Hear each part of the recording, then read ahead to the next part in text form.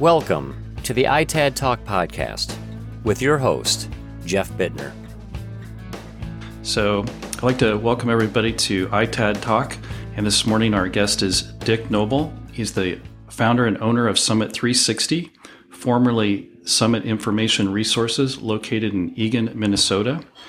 In 1992, Dick Noble and a partner launched Summit Information Resources from Dick's Duplex, which just the dining room and a spare bedroom as their office. There was no internet then, just a phone system and a fax machine connected to a cable that ran through the second-story window, along with a couple of computers.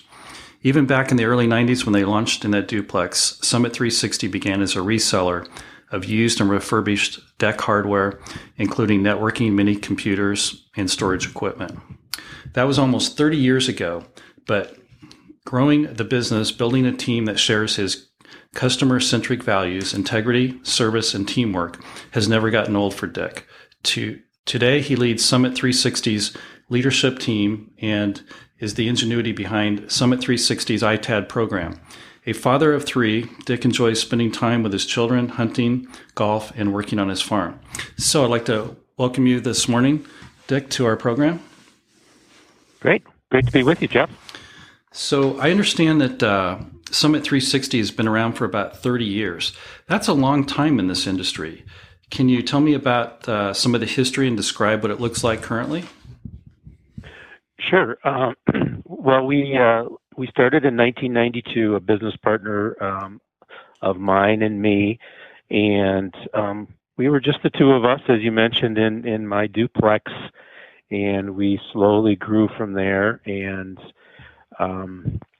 we kind of hit a plateau for many, many years, probably, up until about 10 years ago. And that's when we kind of started using a business model called Traction, or EOS rather, and that's really helped us grow. But we've evolved from selling DEC equipment in the very beginning, which is Digital Equipment Corporation, and then we evolved into selling HP equipment, then some Dell equipment, and mostly now our primary line of products is Cisco equipment. And the majority of our business is sold to end user clients around the country. So, and now we're getting into the ITAD business. Yeah, you've built a strong reputation in serving end users with networking and server equipment. And I noticed that you offer a lifetime warranty on equipment. That's unusual. Can you tell me how that works? Sure. Well, first of all, there is some competition out there in the end user market around with lifetime warranties. But when we analyzed it, it was really kind of a no-brainer. The equipment that we sell is really quality equipment, quality brands, Cisco, HP, Dell, and this equipment just simply does not go bad. And if it does, it's usually, within 30 days or so anyways. So offering a lifetime warranty was pretty easy. And then if for some reason it does go bad after a year or two or three, replacing it is, pennies on the dollar, because the equipment is depreciated so much over those years. So it was, from a financial perspective, it was pretty easy. From a marketing perspective, it really made a lot of sense. Our customers really like that lifetime warranty. Yeah, that's a really great benefit to have. Now, Summit 360 changed its brand from Summit Information Resources in the past year. What made you decide to rebrand, and how has that changed the focus of the company? Well, the change in focus in the rebranding kind of came together. Although we're still focused on selling equipment to end user customers like we've done traditionally, we now have integrated an ITAD business into that. It was a really nice fit for us because of our end user clients and our wholesale business. And so it was, and so it really made sense for us to change the name. First of all, Summit Information Resources is a mouthful. Summit 360 is a little easier to say, and it fits because we really I wanted to bring in the environmental part of what we do by reusing equipment, reselling used equipment. That's really in our DNA, is used equipment, and by reusing it, of course, that fills that that environmental aspect of what we do.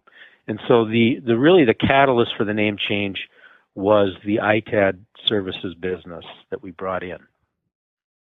Okay.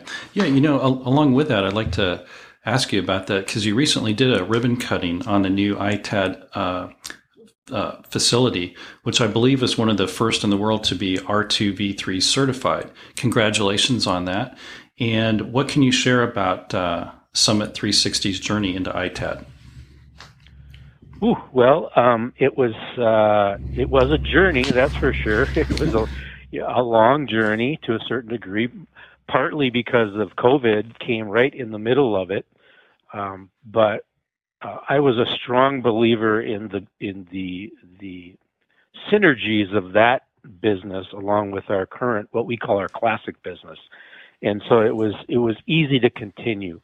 But we were fortunate enough to be able to hire a couple of consultants with tremendous knowledge in the ITAD business to help us organize the certification process and get us over that goal line. But it was a lot of hard work, a lot of money, and my team did an awesome job. And so I'm really proud of them and really excited about the future. Yeah, we've been R2 certified for, I'd say, probably close to 15 years, and we're going for our R2 V3 certification in January and February. The consultant comes out and does the audit in January, and then the certification firm comes out in February. So, yeah, it's been a definite journey, I would say. How are you doing with the grading process? Because I know that changed a lot because they're doing like cosmetic grade and functional grade and stuff like that. Has that been kind of a little bit of a burden for you, or have you kind of found a way to work with that? That's a good question. I'm a little bit removed from that part of it, but I was part of the early discussions during the journey to certification, and we did have a little bit of trouble figuring out what to do with that. We did incorporate it into our software that we use, which was really helpful. But we were, on the other hand, we were really used to used equipment and grading it because of our resale business that we've had, where we resell our classic business, where we sell to end user clients as well as wholesale clients. And you really need to know if it's an A grade or a B grade or C, if it has a scratch or two. And so we were comfortable with that whole thing. We just had to kind of regroup internally to rename some of our grading system. Okay. And I'm really excited to talk to you about and understand how you implemented the EOS, or Entrepreneur Management System, based upon that book Traction by Gino Wickman. So how has that impacted your organization and management style? That has impacted us immensely. It was the book was given to me back, maybe 8 years ago. I can't remember exactly now. And I read it, and it just totally made sense to me. And I'd always wanted a company or business that was professionally run with goals, management, leadership, and I just didn't know how to do it, quite frankly.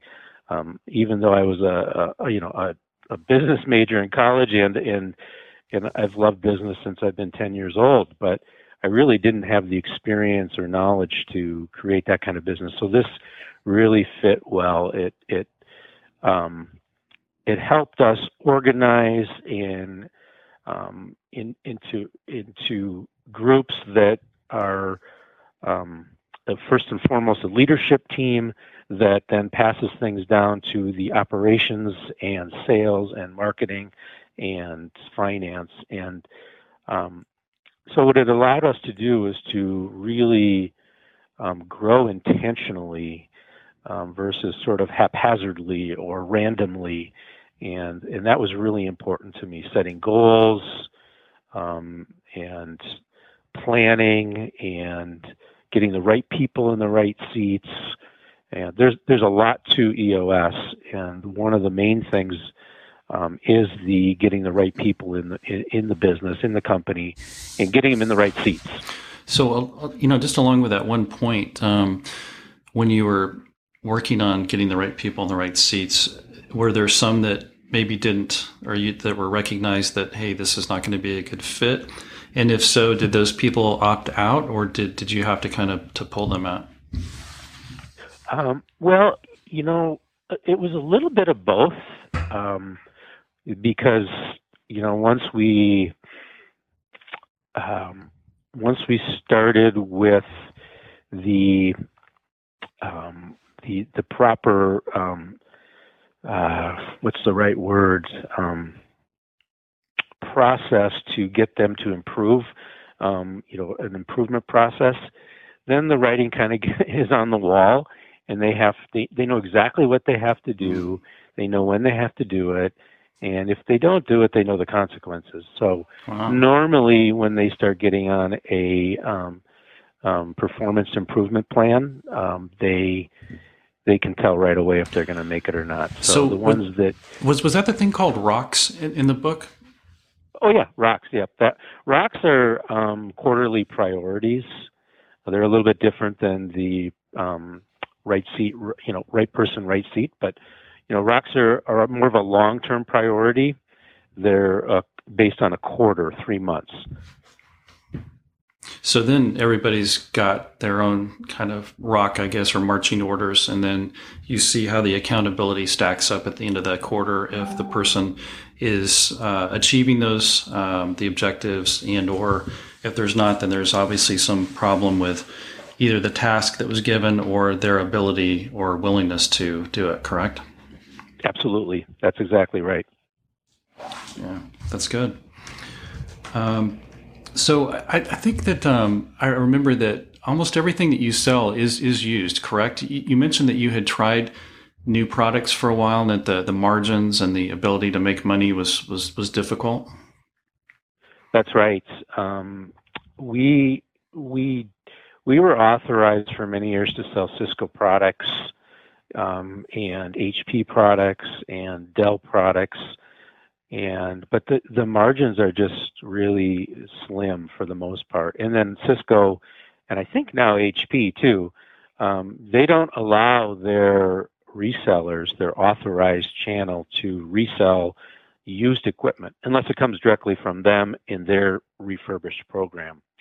So that was a real big problem for us, because we did really well selling used equipment from the open market, secondary market as we call it. Cisco calls it the gray market, of course, but it's a very large market with a lot of really good hardware, and it's important that hardware gets reused somewhere, but Cisco wouldn't allow their resellers to do that. So we separated ways, went our own way, and haven't looked back, and our margins are significantly better than they were when that happened 5-6 years ago. Don't forget to subscribe and like the show on iTunes, Spotify, and anywhere you listen.